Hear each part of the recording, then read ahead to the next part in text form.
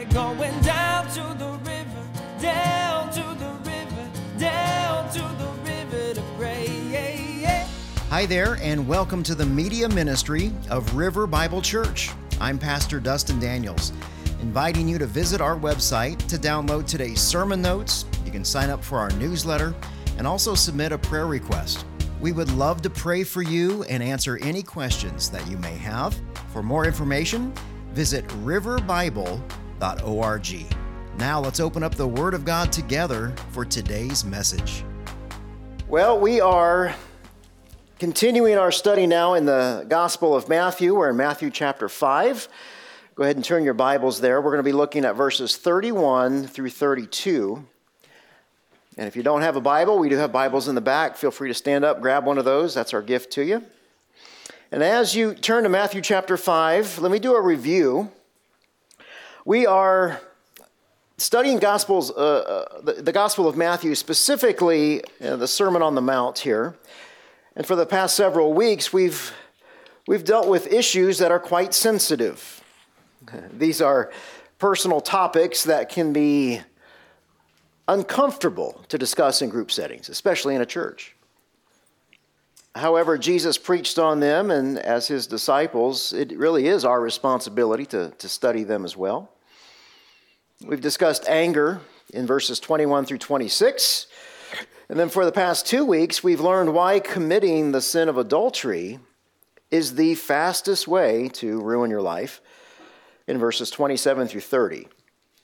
And it's no surprise now that in verses 31 through 32, really, Jesus presses into our hearts even further, and he moves from the subject of adultery into divorce. So there we have it, right? We got anger and adultery and a divorce. It's like this trifecta of sermon topics that nobody wants to talk about. And yet Jesus does.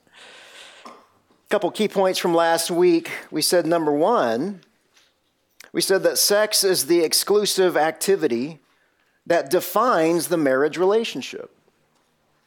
No other relationship involves sexual oneness. Key point number two, we said that our sexual sin is not a private matter. It is a public testimony that reveals the condition of our heart. So why is our private sin a public matter? Numbers 32:23 says it well. Your sin will find you out. So we're not going to get away with anything, especially when it comes to adultery. Number three, we talked about the cause of lust. And we said that the cause of lust is not beautiful people, but it's a sinful response to those beautiful people. If we think about it, it's pretty absurd for us to blame God or blame others for my lack of self-control in this area. And number four from last week, we said that lust is a radical problem that requires a radical solution. So we had Jesus' hyperbolic teaching, right, of gouging out eyes and cutting off limbs, and that illustrates how we are to take drastic action in our own lives to protect ourselves from lust. And we know that Jesus was using hyperbole there to convey his message because mutilation, physical mutilation, will not cleanse our heart. So summarizing from last Sunday, we can say this. When God says, don't commit adultery, he's saying, don't hurt yourself. Don't hurt yourself. I love you too much for you to go through that. God created sex. Therefore, God protects it in his word and through his word. God has authority to regulate it, punish those who rebel against it, whether you're a believer or unbeliever. I mean, think of adultery as a raging fire that will burn your house down. But what if you've got a raging fire in the same home, but it's contained in a fireplace? See, that's marriage. God doesn't regulate sex because he wants to rob us of any fun. He wants to protect us and give us a divine joy that only comes through marriage. So as Christians, we don't only want to be monogamous, we want to be pure, and we want to be pure in heart. So that's all a review from last week, and today Jesus teaches on another vital element when it comes to marriage. People love to ask questions like, what's the biggest problem in marriage? There are many answers to that question. Some people say money. Money can be a problem. Sex, children, in-laws, communication issues. But see, those symptoms, those answers are only symptoms of the root problem. Because the two most significant causes of marital strife are the husband and the wife. The root problem in marriage is us. See, if we don't own the fact that I'm the problem in my marriage, I will inherently blame everyone and everything else except me. We've all heard the divorce rate is around 50% for first-time marriages. Second-time marriages around 67%, and third marriages around 75%. We've also heard that those percentages are pretty much close to the same inside the church. And whether that's true or not, we've all been impacted by divorce. Divorce is tragic. It devastates families, it scars children, it paints a blot on society. But the foremost tragedy of divorce is that it violates God. It violates His Word. Many of us know what the culture thinks about divorce. And of course, we've got our own opinions when it comes to divorce. But what does God have to say about divorce? Marriage, divorce, remarriage is our topic this morning. So what does all that mean for you? Well, let's find out. If you would, please stand for the reading and the honoring of God's Word. Matthew chapter 5, verses 31 and 32. It was also said, whoever divorces his wife must give her a written notice of divorce.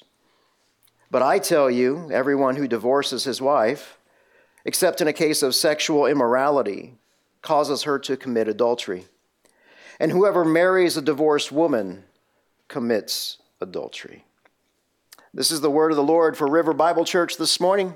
Please be seated.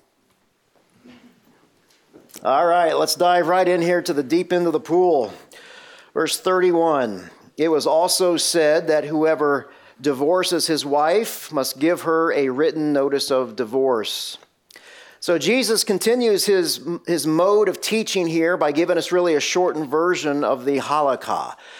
We've seen this over and over the last couple of weeks. The halakha is all the oral traditions that the Jews placed above the authority of Scripture.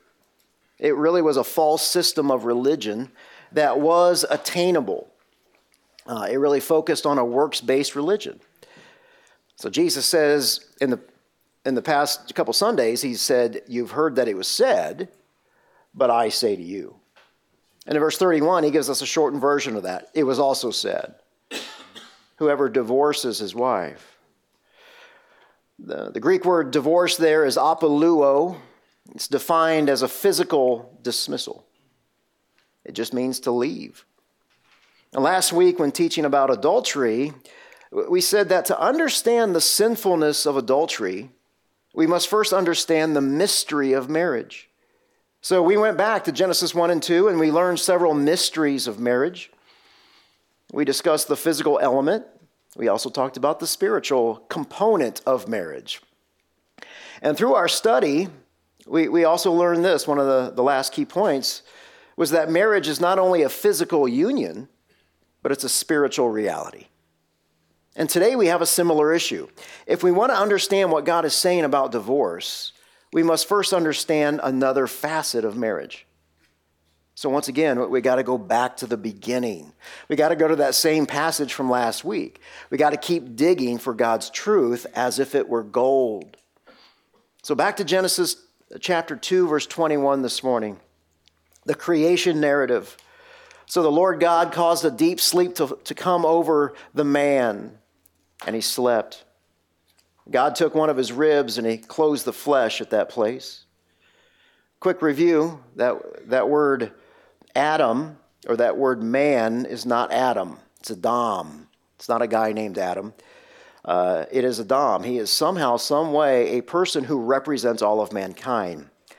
We talked about the rib. The Hebrew word there is selah. It's translated as either a rib or a side or even the side chamber.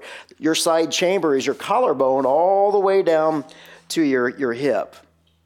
So is it possible that God didn't just take one single rib from the woman, but he literally, or from Adam, but he literally cracked him wide open?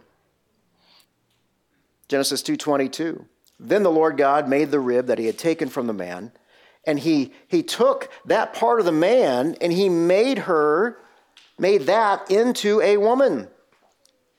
And then he brought her to the man. So we got the Lord now bringing the woman to the man, and this presumes that there must be some distance between the two. So here's the scene. We've got God as the father. He's now bringing a woman, his daughter, to be introduced and given away to a man. Verse 23, the man said, he goes, wow, this one at last, bone of my bone, flesh of my flesh, this one is going to be called woman. She was taken from man. That word woman there is Isha, right? Man is Ish. So we got Ish and Isha. Verse 24, this is why a man leaves his father and mother and bonds with his wife, and they become one flesh. So why does Ish, the Hebrew word there for man, why does Ish bond with his wife? Well, because she was taken from man in verse 23. They were designed for oneness. So somehow they were one from the beginning. That word bond there is debak, and it means to cling, to cleave. The picture here is that we are to keep close, to fasten its grip, to hold fast. We are to join together. This is good. We need to remain steadfast. We need to stay, and we need to stay close. We need to stick together. Bond, it's an active verb. It means that there's no chronological time frame here. This is a continuous bond. So that brings us to key point number 1. There is no expiration date on marriage. There's no expiration date on marriage. God established marriage before the first city was ever built, before any laws were penned, before any government formed. There was marriage. See, marriage was God's design from the very beginning. Mankind doesn't have the right to break it, to modify it, to redefine it, because marriage is God's institution. So, from the beginning, God intended a lifelong commitment to monogamous marriage. Let's look at verse 24. This is why a man, Ish, leaves his father and mother and bonds with his wife, Isha, and they become one flesh. So in marriage, a man and a woman are so closely joined together that they become one, which involves spiritual and physical oneness. However, if we turn the page from Genesis chapter 2 to chapter 3, we're going to learn here how Adam and Eve sinned, which has significant consequences on God's design of marriage. Quick background here. Eve is confronted with Satan in the form of a talking snake. All right? That's a different sermon for another day. But Satan tempts Eve to eat this fruit that she knows is forbidden. She eats the fruit. She gives some of that fruit to her husband. Their eyes were opened. They get into this huge fight. They're now hiding within the trees of the Garden of Eden, and God shows up. Adam and Eve, they blame everyone and everything for their own rebellion. They don't take responsibility for their own actions. And in verse 16, God said to the woman, he said, your desire will be for your husband, and yet he's going to rule over you. So in verse 16, we see how sin immediately perverts the marriage relationship. See, before the fall, the wife's desire for her husband was to help him, support him, come alongside of him. God created Eve as an easer. She is an ally. She's a rescuer. She's a defender.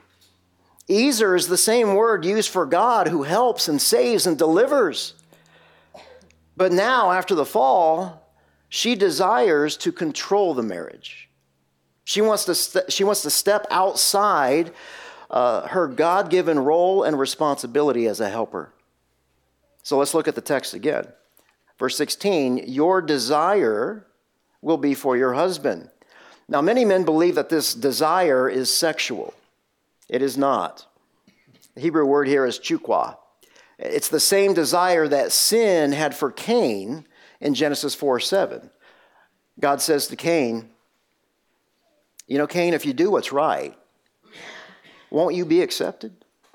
But if you do not do what is right, sin is crouching at the door, and its desire is for you. But you got to rule over it.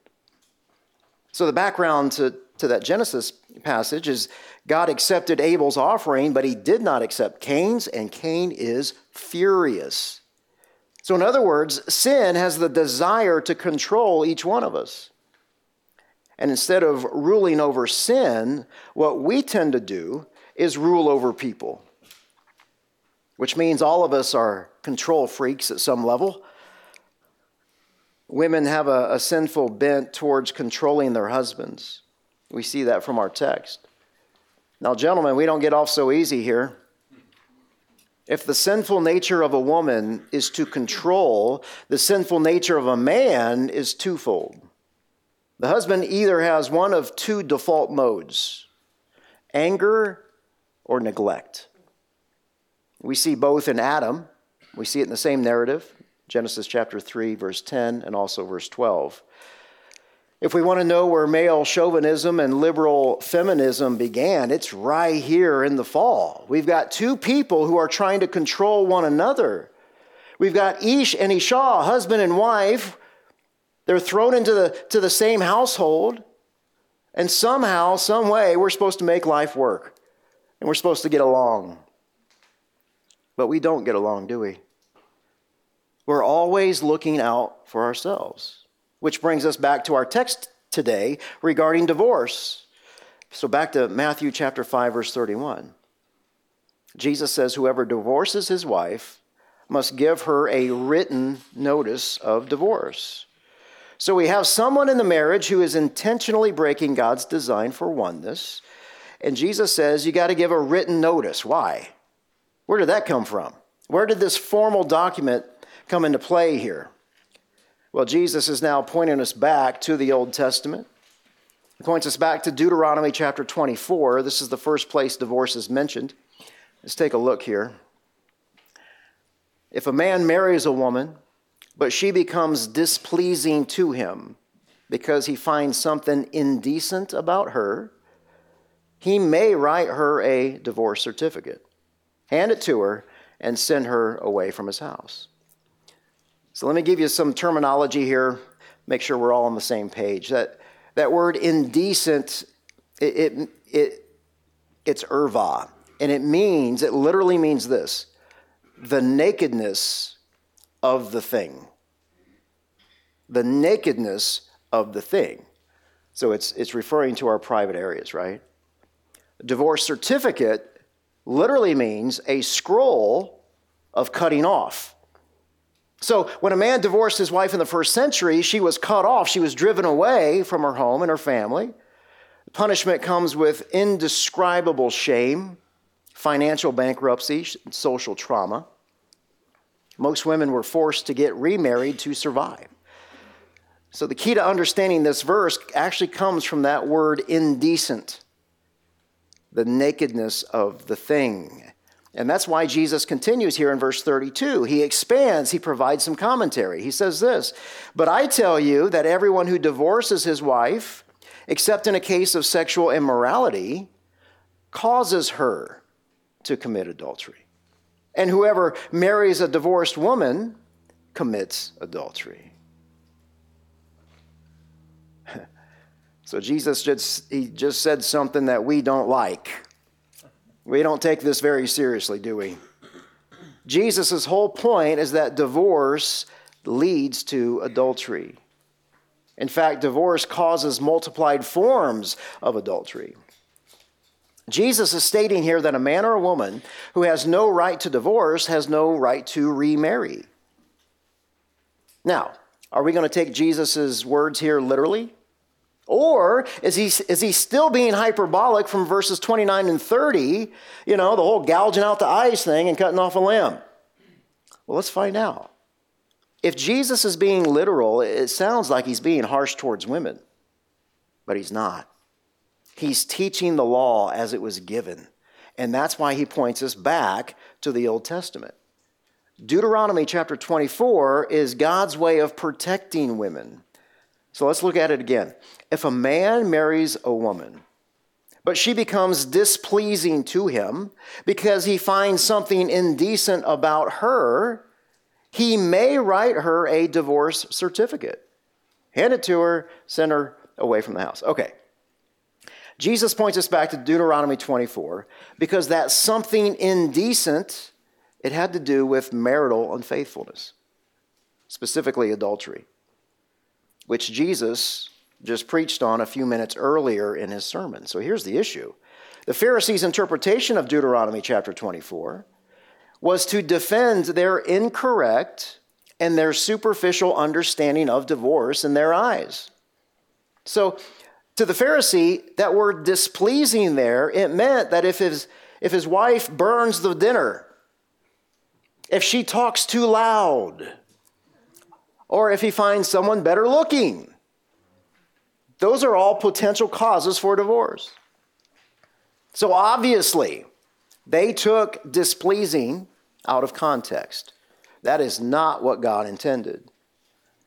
However, the context of displeasing, it does deal with the context that's in the same sentence, this idea of indecency. So they ignored what God said is indecent, this whole idea of the nakedness of the thing. And just in case we missed all this, our gospel writer Matthew here, he gives us a more thorough teaching on divorce in chapter 19. So let's turn a few pages to the right here. Let's see what he says here. Matthew chapter 19, verse 3. Some Pharisees approached Jesus to test him. And they asked, well, hey, Jesus, is it lawful for a man to divorce his wife on any grounds? Jesus said, well, haven't you guys read that he who created them in the beginning made them male and female, Ish and Isha? He also said, for this reason, a man will leave his father and his mother, be joined to his wife, and the two will become one flesh. So they're no longer two, but they are one. Therefore, what God has joined together, let no one separate. Why then did Moses command us to give divorce papers and to send her away? Notice that word command. Why did Moses command us? Jesus says Moses permitted you. He didn't command you to do this. He permitted you to do this. Why? Because of the hardness of your heart. But it wasn't like that from the very beginning. In verse 9, I tell you, whoever divorces his wife, except for sexual immorality, and marries another, commits adultery. So Jesus repeats himself from the Sermon on the Mount here in Matthew 19. And please know, guys, nowhere in Scripture does God command divorce. It's also very dangerous to put words into a prophet's mouth like these Pharisees did. So why does God permit divorce then? Well, we learned last week that the alternative to adultery was capital punishment. Adultery is so heinous to God that it's punishable by death. So, why did God have a change of heart? God's permission for divorce was simply an accommodation. It was simply a compromise of His grace for our sins.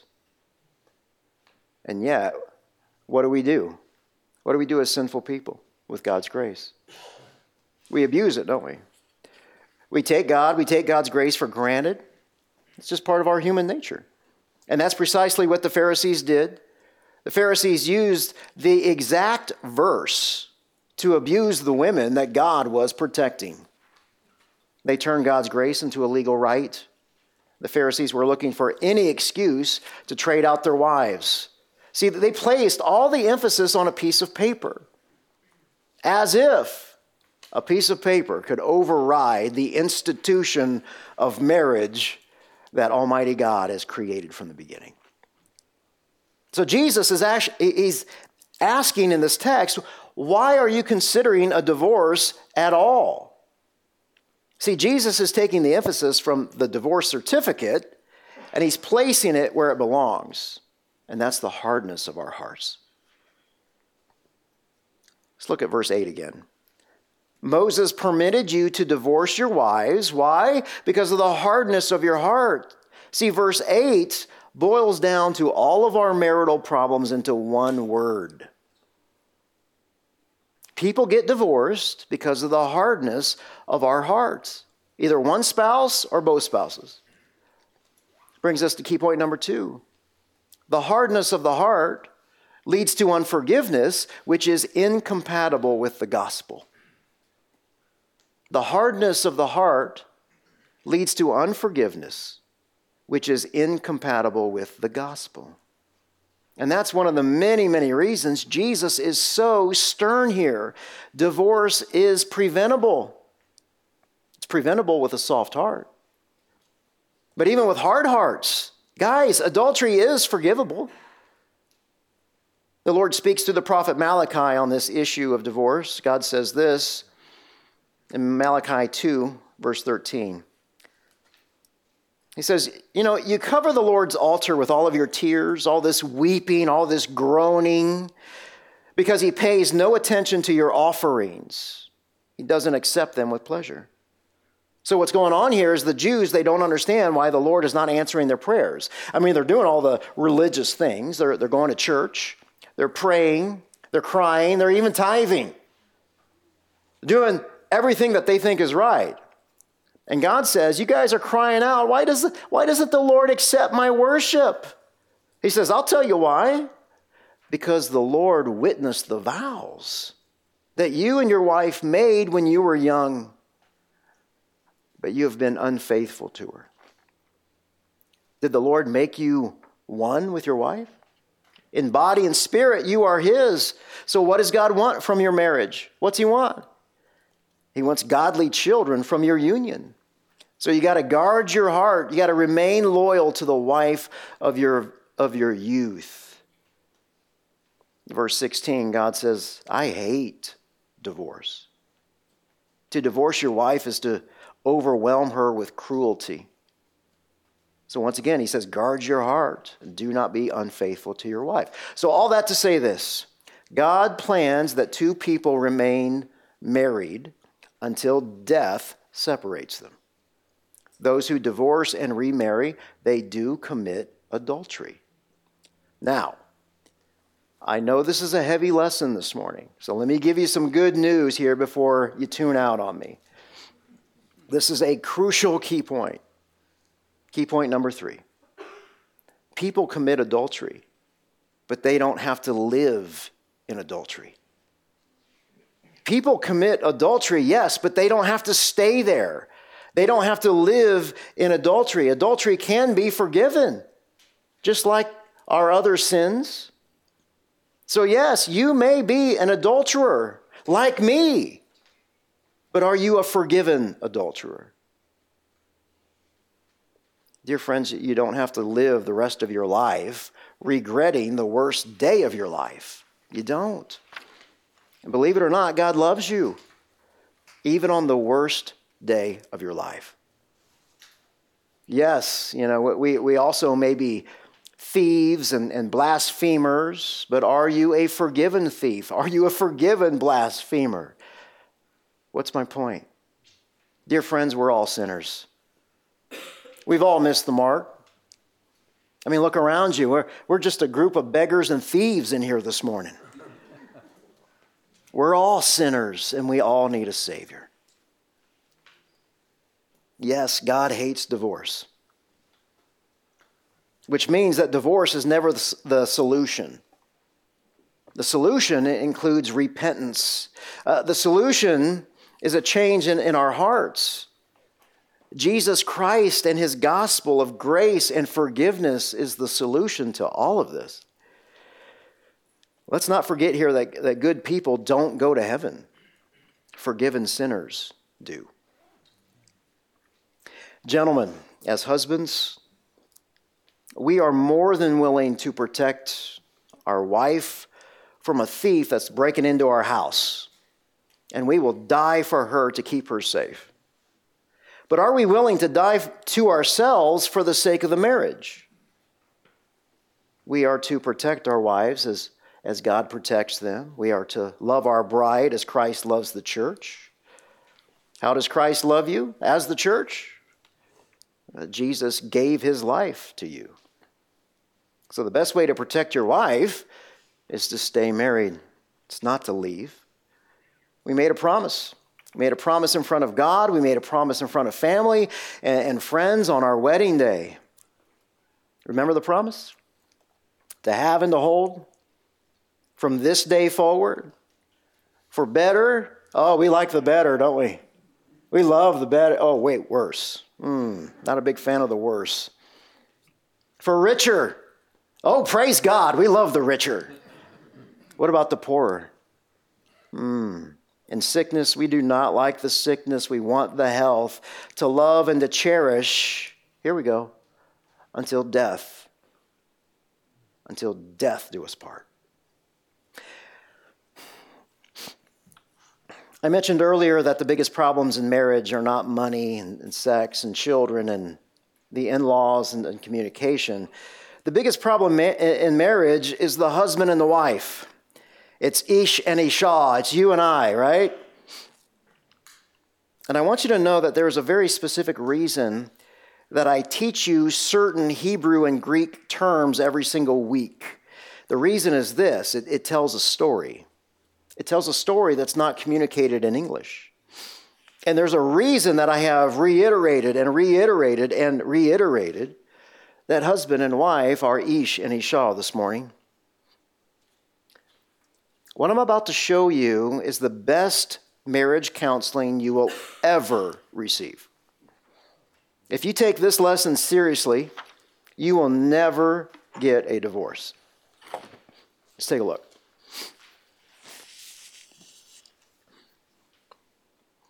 To get the full picture, to understand this lesson, we have to go back once again to the Hebrew. The ancient Hebrew used pictures instead of letters. So my little diagram there, you'll see on the left-hand side, that little squiggly line that's red, that's an aleph. Our English letters came from Latin. Latin came from Greek. Greek came from ancient Hebrew and the Phoenicians. And you'll see there that the aleph kind of sort of turns into an A. And then up on top, it really looks like an A. And 3 or 4 versions later, we have a capital A. And the reason that I want to show you that is because the aleph, that first letter, that first word picture, is very important to man and wife, Ish and Isha. So if we look at the ancient Hebrew for husband and wife, from right to left here, we've got the husband. So we see that aleph at the top right. Hebrew, you read Hebrew from right to left. It's a little bit strange to get used to. But we see the aleph, right? The aleph means ox. It means strong.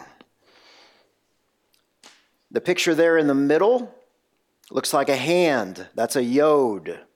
It symbolizes strength, creation, and power. So it's kind of like a guy doing this. That's what this is. That's what the yod is. And then we have, lastly, we have that W, looks like teeth. That's a sheen. The teeth mean to devour.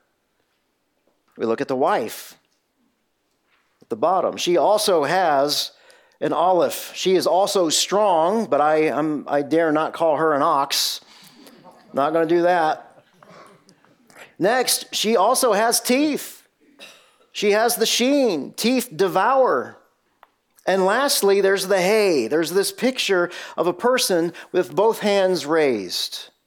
Hey means behold, and it symbolizes that a woman has come out of man, Genesis 2:22. It also means that she worships God.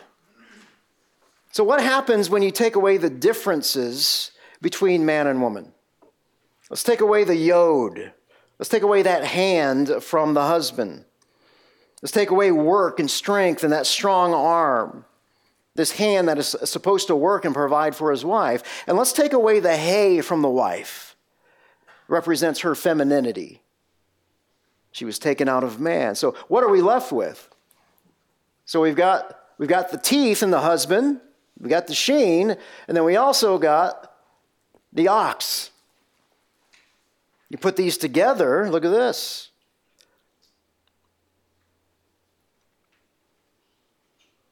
Creates a new word. It's called fire. And that Hebrew word for fire is esh. Ish and Ishah come from fire. Esh. So what happens when you take away the differences between man and woman? Literally, we get the strong devourer. We get fire. See, fire in the Hebrew, it purifies, it destroys, doesn't it? But fire also is used to reveal God's presence. So God is telling us that when you take away the differences between the specific roles of man and woman, Ish and Ishah, husband and wife, you're not just left with fire. You have two raging fires in the marriage. Marriage now becomes the fire of fires. And in Hebrew, whenever you double a word, it becomes the ultimate. We see this in Scripture all the time. The Lord of Lords, the King of Kings. And we see it here with husband and wife. It's the fire of fires. So when we don't celebrate the differences between men and women and their roles and their responsibilities, or maybe we choose to ignore them or we choose to obliterate them, we get the fire of fires. So in other words, when you take God out of the marriage and you ignore his words, you're going to have a complete meltdown of marriage, also known as divorce. We all know that no marriage can survive the fire of fires. Dear friends, this explanation should also give us new insight into homosexuality, the redefining of marriage, polygamy. But let's take a look at this from another perspective here. What do you think happens when we take the primary differences between the husband and wife and we combine them? So let's get fire out of the way. Well, now we've got yod with the husband. We've got the hey, which means behold, from the wife. Once again, she's worshiping there. Let's put these together. Look at this. When we celebrate the differences between men and women, we get a new word. It's actually a name. A new name is created. These two word pictures spell God's name. Yah. It's the shortened version of Yahweh. The Lord, I am. We sing hallelujah. Yah in this context means out of the hand comes the one to thank and to worship.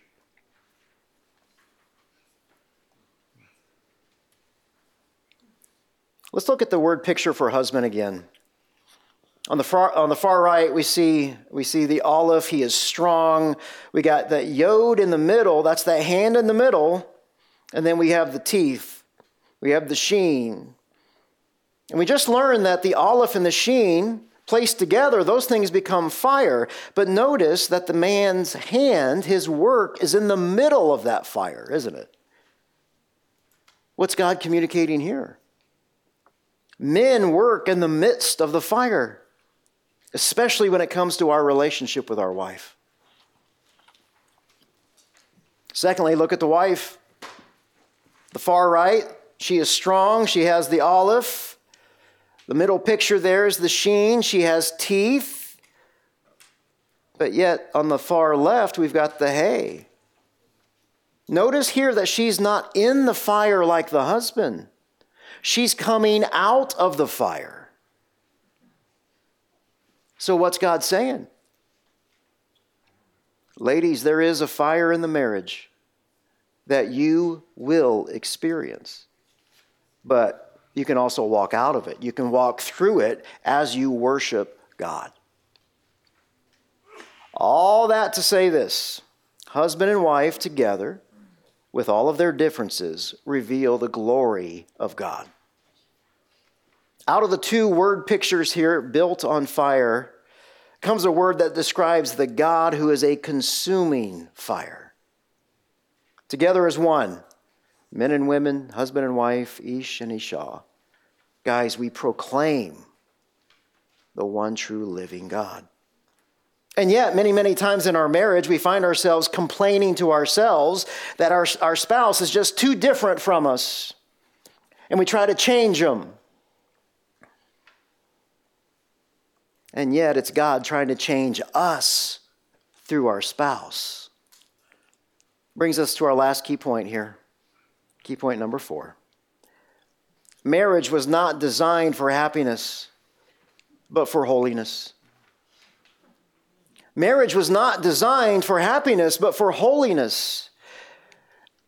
Marriage is not the key to human happiness. God is. So if God is the key to human happiness, any marriage can flourish. But what about those of us who have been divorced? Although God hates divorce, there is forgiveness from it. There is. Is Romans 8:28 still in the Bible after a divorce? It is.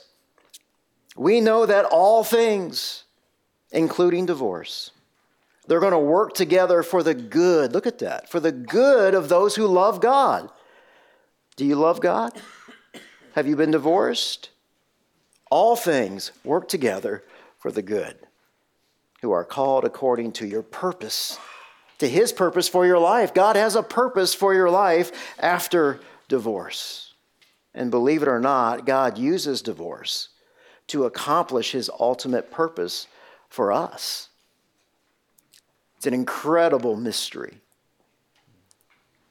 Father in heaven, what an amazing lesson, an amazing text. Thank you for teaching us so much more about marriage. Thank you for teaching us the sanctity of marriage. Thank you for your forgiveness from our adultery and our divorce and our idolatry and our thoughts. Thank you, Lord, for the gift of sending your Son, Jesus Christ, to die on a cross so that we don't have to. Father, I pray as we leave here today and we digest all of this, that we continue to take the thoughts and the feelings and the shame and the guilt and all of these things, we keep taking that to you in prayer, and that you would lead us and that you would guide us and you would show us another deeper part of who you are in this relationship with you. Lord, we love you. It's in Jesus' name we pray. Amen.